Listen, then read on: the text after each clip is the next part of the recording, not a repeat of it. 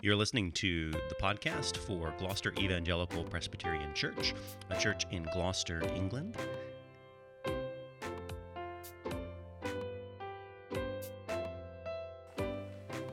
Well, this morning we had what looked like it was going to be the close of the letter 1 Timothy, that rousing doxology, and Paul came in with this great Amen, and you think, well, that's 1 Timothy over. But then he has this final paragraph at the end, addressed to those who are rich in the present age, and then this, again, final charge right at the end. So we're going to just look at this short text tonight.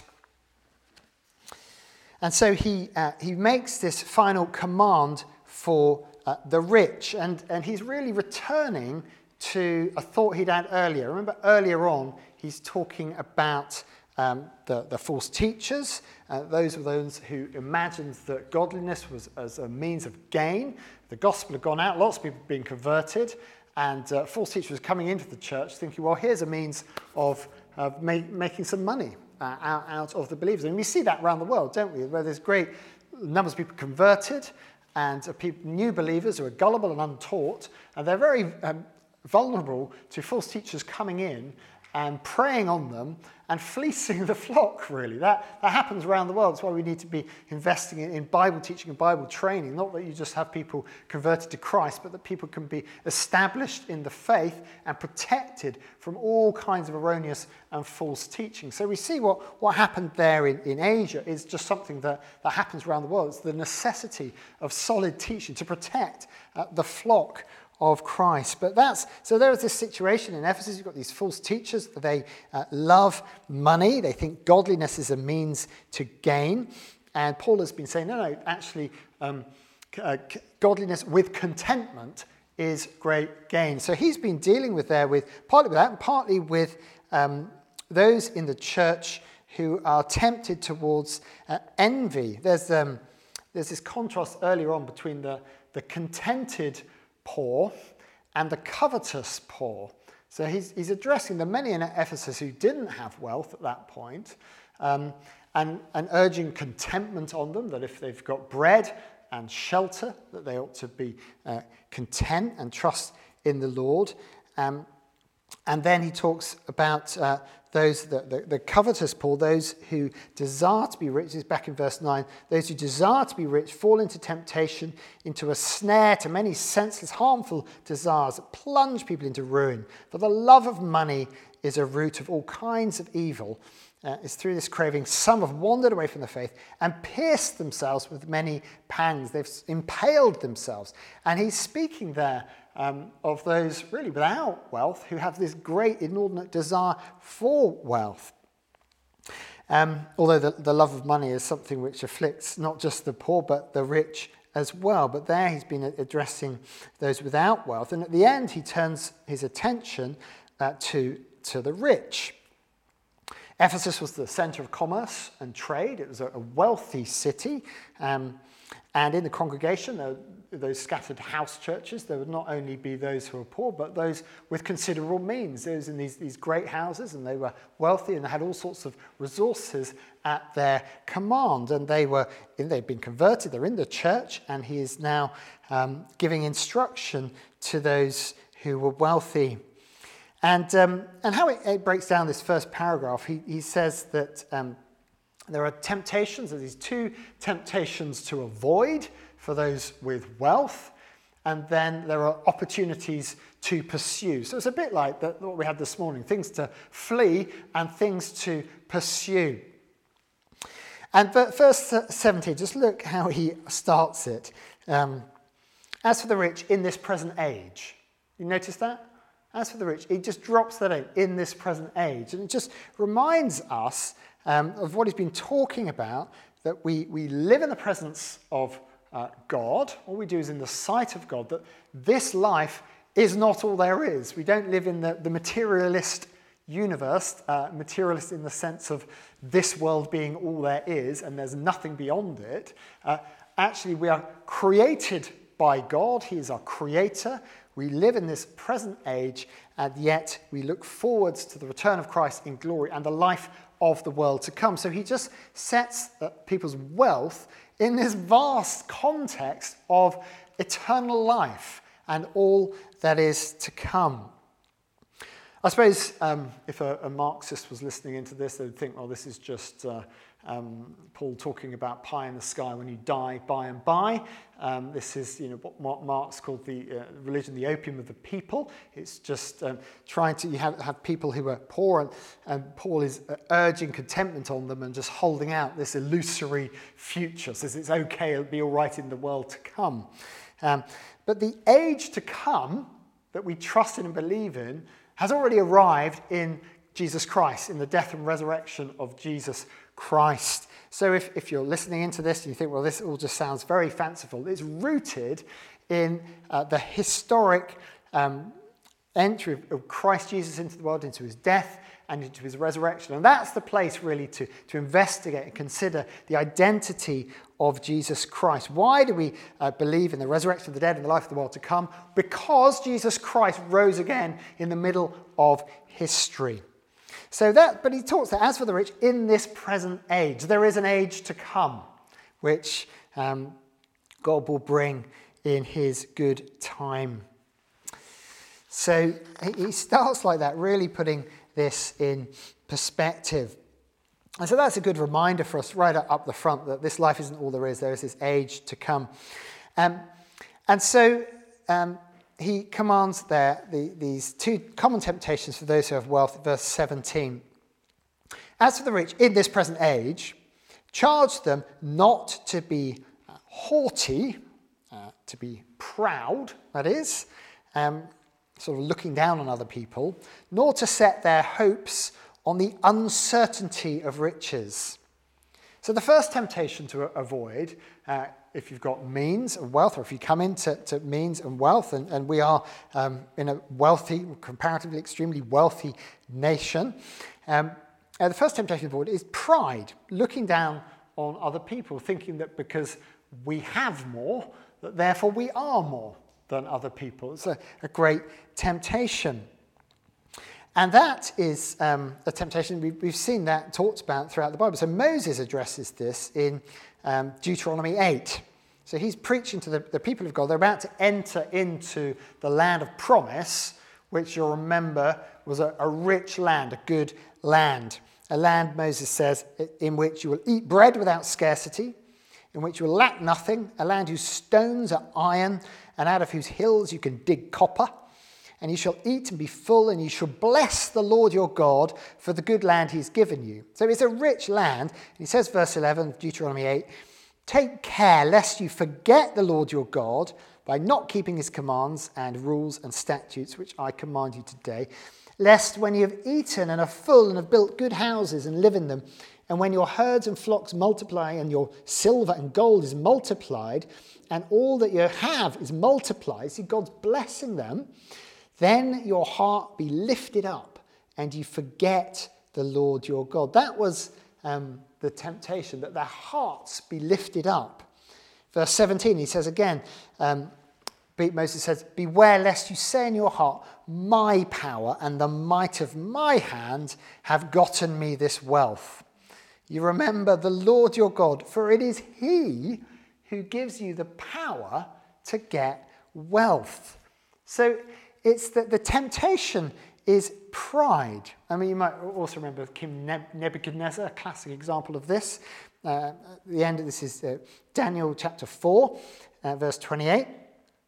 At the end of 12 months, Nebuchadnezzar was walking on the roof of the royal palace of Babylon, and the king answered and said to himself, Is not this great Babylon, which I have built by my mighty power as a royal residence and for the glory of my majesty? He was lifted up in pride and thought his wealth was all to do with his greatness, and God humbled him. So there's this first temptation is that of being lifted up in pride.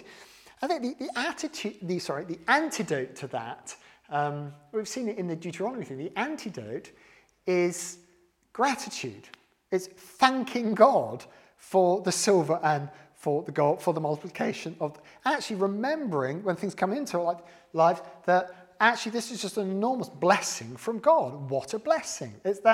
So instead of pride, a sort of a childlike thankfulness for many blessings, whether that's our work or different kinds of provision that God brings into our lives.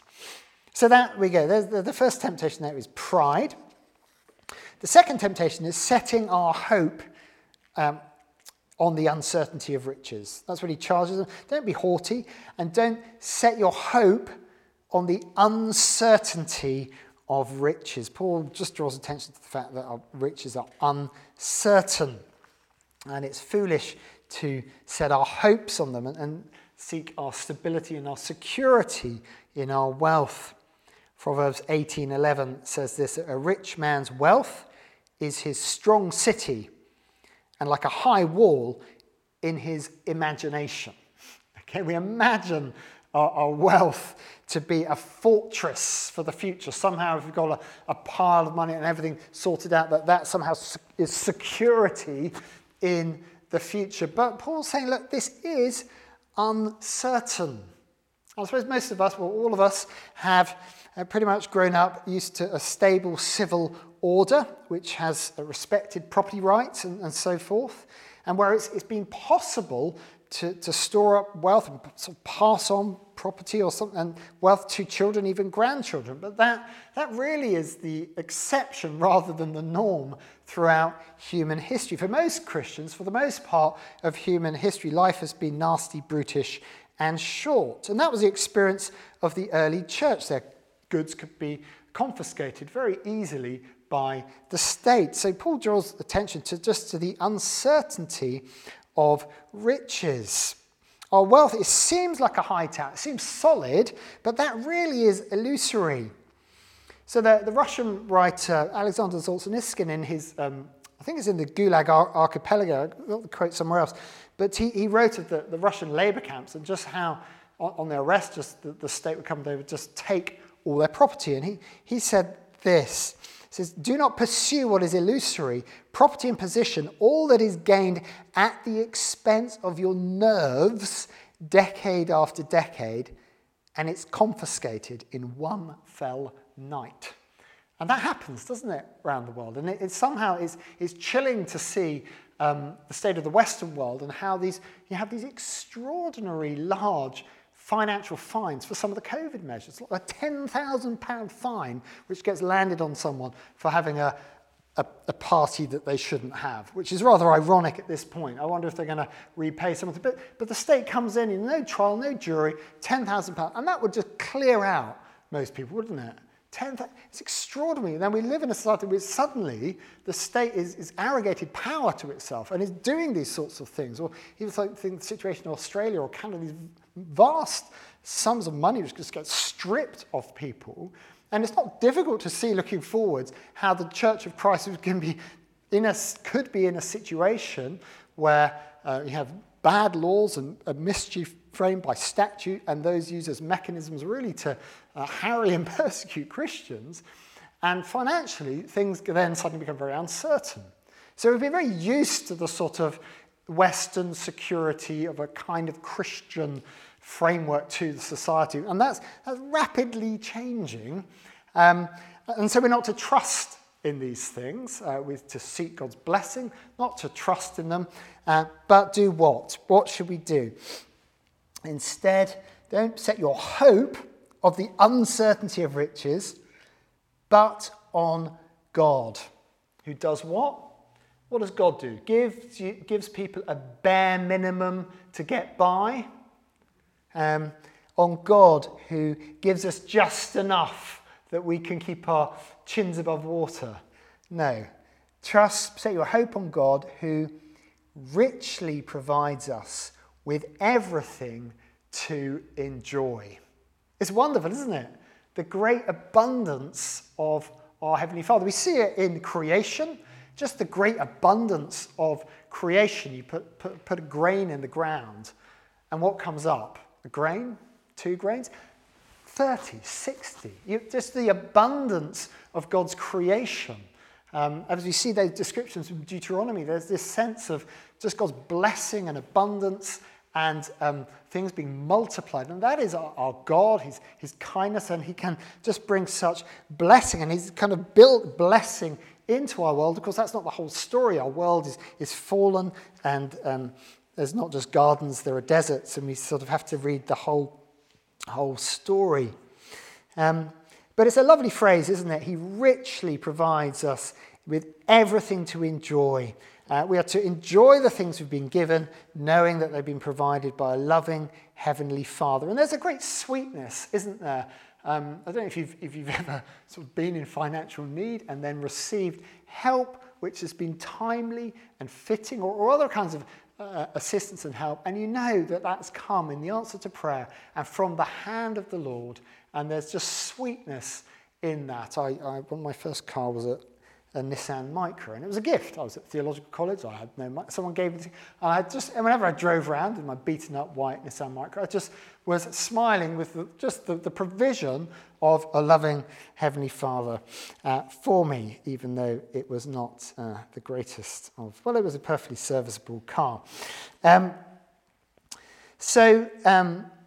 Setting our hopes on God who richly provides. I mean, the danger is really idolatry, making something which is a good thing, wealth and money, making that an ultimate thing and setting our hope in that. Because if that's the ultimate source of our security, well, how much is enough? Not just $1 more, just a bit more is enough. And it's never enough, and it's very uncertain. So really that's just a question for us as God teaches wisdom in our hearts, is where have we put our security? We feel this tug, don't we? And we need wisdom to know, what's prudent, what's wise. But it's terribly easy to look to the future and think, oh, well, that's okay, I've got that covered because of finance and wealth and all these sorts of things. And God does bless us in all sorts of ways, but ultimately our security is in the Lord and his provision, and he is the one who leads us step by step.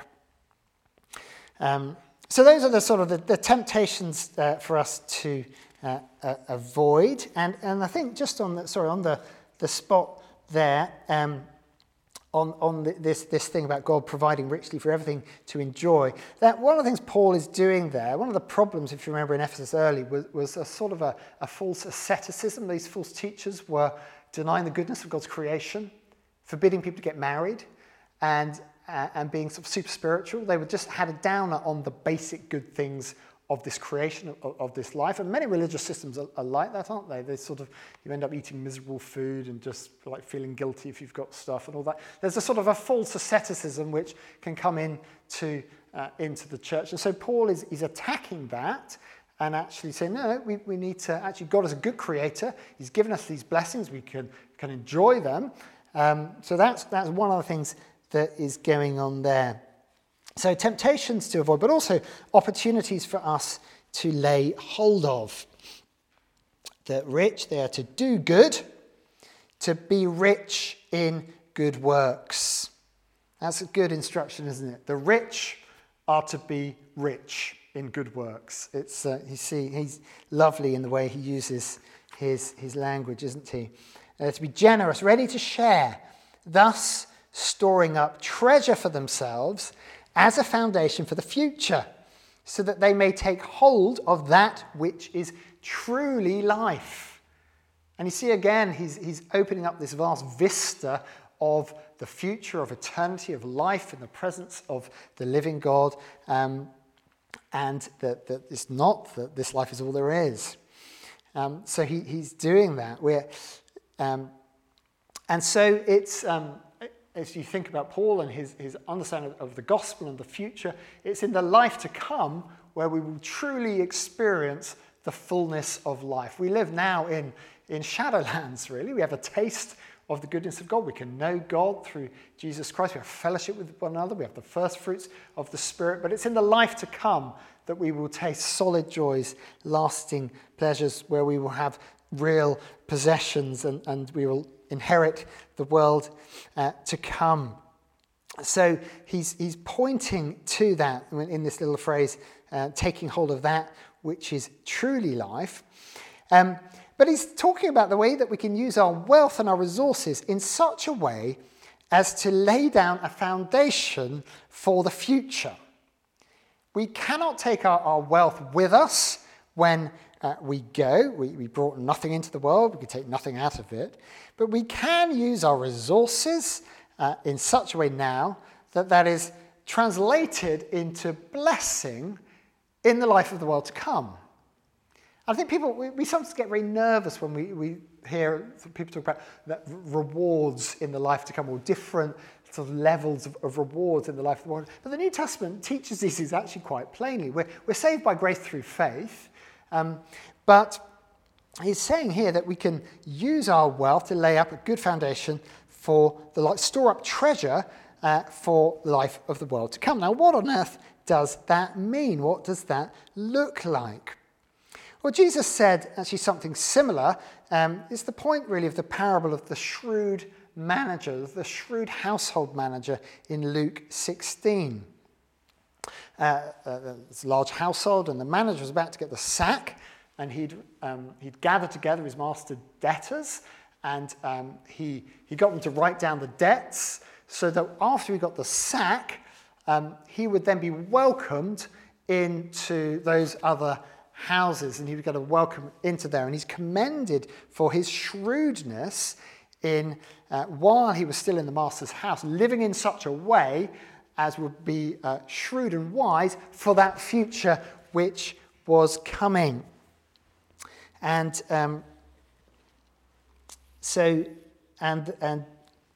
Jesus said on that I've lost the quote. He says use unrighteous mammon or wealth, so that when you come into you'll be welcomed into eternal dwellings. So you can look that up. It's in Luke 16. And so how might that work? What might that actually look like in practice? Well, I hope we've perhaps seen a bit of an example in the establishment of Gloucester Presbyterian. So different people have financially contributed so that we can get going here. People have supported Michael and Laura, and people have given money to me from other churches. What are they hoping for? Well, they're hoping to see a church established. They're hoping to see people converted, people come to Christ. They're hoping to see a work here which, in God's grace, will last for many generations, and that there might be a harvest. And so that in the eternal world, they might share in that harvest with us. And so it's possible to sort of invest now. So the reward really, is if you invest in something, is it's not a monetary reward or anything like that. It's the people really. Or if you think about it in terms of if you supported financially a Bible translation somewhere, there's great need for continual translation of the Bible, and you invest in that, and the scriptures go out, and whole culture over generations can get transformed. Then in the eternal world, you'll find your investment up front, you got in on the ground floor, you put on this investment, has multiplied and increased, and that there are cultures and generations of people who have been brought to Christ. And so you see, it's this life, as we use our resources now, we need to be thinking it through how we can use them in such a way to bring blessing which will last into the eternal world. So it's not all just about, you don't want all your investment portfolio to be in a dying world. That would be foolish. It would be wise to actually look to the future and to be investing in things for the future. And of course, we don't just invest financially, we invest in people, don't we, in our time and other things. We invest by raising children and all these sorts of things. It's been said, one of the guy I did my master's thesis on, Francis Roberts, he had this quote I've always quite liked. He's an obscure character that I don't think anyone's heard of apart from about 3 people. But he said this, he said, a long life is God's seed time for eternity. A long life is God's seed time for eternity. That actually we're given good works to do here and now, and part of that, investing in different things financially, investing in people, and God uses that for the eternal world, and that's an encouragement and a spur. And we're told in the scriptures that if we sow sparingly, we will reap sparingly. And we tend to find with finances that as we give, then God blesses us. God loves to bless those who love to bless. It's not a health and wealth thing, but it's just how God seems to work. You shovel it out, and God shovels it in. But God's got a bigger shovel. That's sort of how it works. But we need a reminder of these things, because our default position of our hearts is to sort of hold on and be fearful and distrustful that God will provide into the future. That's where we draw to. So we just need continually the encouragement of the Scripture. And we need him to be teaching wisdom in our hearts, in the depths of our being, really. But I think it's just it's a very positive view on wealth and giving, isn't it? Paul is not down on the rich here. It's not like so many campaigns to raise money, which are just sort of guilt manipulation campaigns, the sort of the blood on the envelope campaign. You sort of see the starving child, and you're guilted into giving money. His approach is of generosity and kindness and just being generous and investing for the future. Now, the Bible does speak very strongly about those who get rich by oppression and exploitation. It's important to say that. Paul is not addressing that here.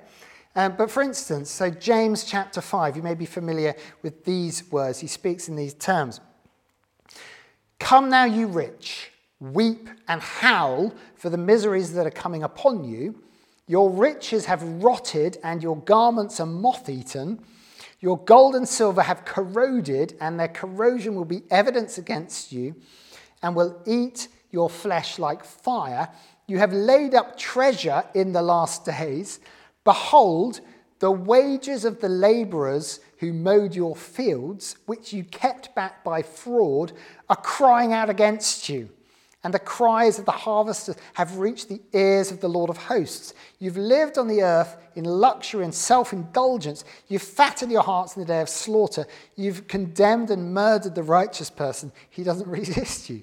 It's a very strong passage about oppression, and and about people who, they're treating the workers terribly and ripping them off and making money out of them. You sort of translate that into the 19th century, 20th century, those of sort of rich industrialists who are grinding the faces of the poor or sending them down the mines, the sort of thing that George Orwell was talking about in The Road to Wigan Pier or something like that. There are strong condemnations, or you think of sort of the book of Amos, these woe to those who add field to field and house to house till they live alone in the land. And this great oppression, that's this great theme of Scripture, and this condemnation of fraud or theft or people who've got rich out of slave trading, and that's very topical at the moment, isn't it? Or selling arms or to the bad guys, or all this sort of thing. But as you look at the Scriptures, as we read the Scriptures, it's just a more complex picture. When a sort of a biblical theology of wealth is a more textured and complex picture than that which we commonly hear from a sort of a Marxist framework, where if someone is rich, it is because they have necessarily oppressed the poor. And that sort of division, strict, simplistic division into two groups, the oppressed and the oppressor. So if someone has wealth, they are by definition morally inferior to those without wealth. And you sort of have things which run along those lines. So the Bible does speak very strongly against every kind of oppression and evil and wickedness. But we see here that there's just a rich, more complex picture of these things. So it's important we don't reduce the biblical categories when it comes to wealth. So Paul gives us this kind of warnings there about pride, warnings about the uncertainty of riches, but then encouragement to trust God, who is so generous and kind, and to use our wealth, our resources wisely in view of the eternal world and the life of the world to come. And so as a church, we want to grow in wisdom in how we use our wealth. We're wanting to be generous and supporting and praying for people in different situations. I was speaking to a friend recently who actually, he started a church plant roughly the same time as we started here, but he's in Nairobi. And their church is on the edge of a shanty town, and they've got 60 to 90 children on a Sunday morning coming to their house. It's great needs, aren't there? Somewhere like that. And I think as churches grow and get established, over time, God provides partnerships, doesn't he? And opportunities for us to be praying and giving. And just as we've received so much to get going, and we still need to receive to get going, Lord willing, we will be there for those who can also give and then experience just the blessing of giving and receiving. And that's how the kingdom works, isn't it? And so we come to a close of this final charge, verse 20. And actually, before I get there, I just had a Stott. Stott has been very helpful on some of this stuff. And he does quite a good summary of these paragraphs about money. I'll just read it. He says, looking over both the paragraphs about money, the apostles' balanced wisdom becomes apparent. Against materialism, bracket, an obsession with material possessions, he sets simplicity of lifestyle. Against asceticism, bracket, the repudiation of the material order, he sets gratitude for God's creation. Against covetousness, bracket, the lust for more possessions, he sets contentment with what we have. Against selfishness, the accumulation of goods for ourselves, he sets generosity in imitation of God. Simplicity, gratitude, contentment, and generosity constitute a healthy quadrilateral of Christian living. And there you are, healthy quadrilateral of Christian living from John Stott. And so Paul closes with these words, "O Timothy, guard the deposit," that's the apostolic faith entrusted to you. Avoid the irreverent babble and contradictions of what is falsely called knowledge, for by professing it some have swerved from the faith. Grace be with you. So again, this idea that Timothy has got this apostolic faith that he is to pass on, and that Bible teaches we're not to be creative. We are not to be sort of virtuoso creative performers with the Word of God, but actually deliver what is actually there and make sure we stick to the text and give it neat and clean and not diluted and adulterated. It's guarding this good deposit. How do you guard the good deposit? By teaching it and by explaining it and by making sure it's widely known. And then for some, by professing it, some have swerved from the faith. So grace be with you. Grace be with you all. And we'll come to pray now. And just let's pray that God would work these things into our hearts and lives, both individually in households and as a church together. Let's pray.